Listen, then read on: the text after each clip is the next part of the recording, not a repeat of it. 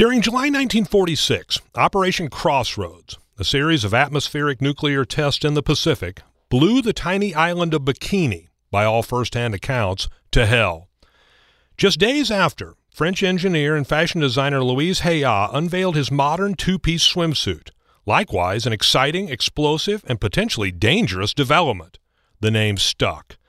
So stop worrying, just as Americans in the 1950s did, and learn how to love the atomic bomb. I'm Joel Rhodes, telling history.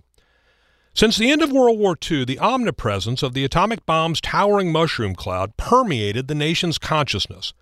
How we integrated and synthesized deeply ambivalent, often dichotomous emotions about the bomb's extraordinary power shaped early Cold War culture. Intense pride and relief over the weapon that ended the war and now shielded the Republic mixed uneasily with equally intense fear of a Frankenstein monster capable of destroying its creator. While the United States researched, developed, and built bigger and more powerful nuclear weapons in an arms race with the Soviet Union governed by the logic of mutual assured destruction, 1950s Americans sought to live with the bomb by optimistically integrating the technology into their post-war expectations about health, happiness, and prosperity, rather than dwell on our collective demise. Scientists envisioned a future nuclear utopia with fantastic predictions about nearly unlimited uses for atomic energy.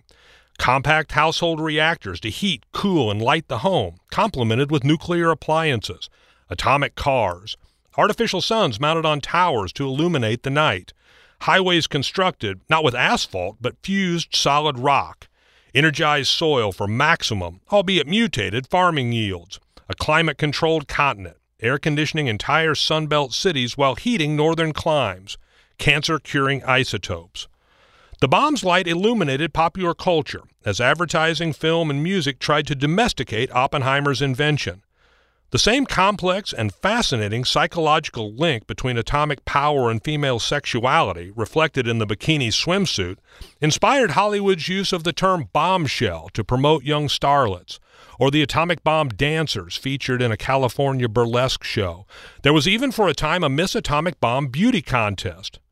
Toy makers wowed baby boomers with miniature atomic energy labs, a uranium prospecting game complete with miniature Geiger counter, or Kick Cereal's atomic ring that, for just 15 cents in a box top, split atoms to smithereens right on your finger.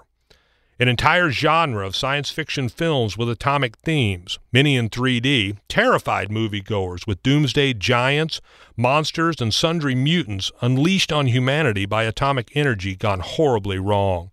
Them, with Gunsmoke's Marshal Matt Dillon himself, James Arness, battling humongous ants.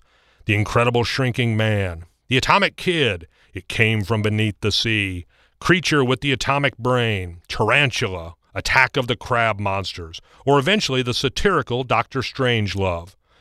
Civil defense preparedness programs and backyard bomb shelters were also meant to calm our anxiety and fear. But in truth, we never stopped worrying about the bomb. If anything, Americans at mid-century grew numb to the prospects of a nuclear holocaust, shouldering on with silent denial and grim resignation. You see, far from a love affair, our complicated relationship with the A-bomb only reinforced Cold War hostility towards the Soviets, fueled the anti-communist hysteria known as McCarthyism, and alienated a generation of youth.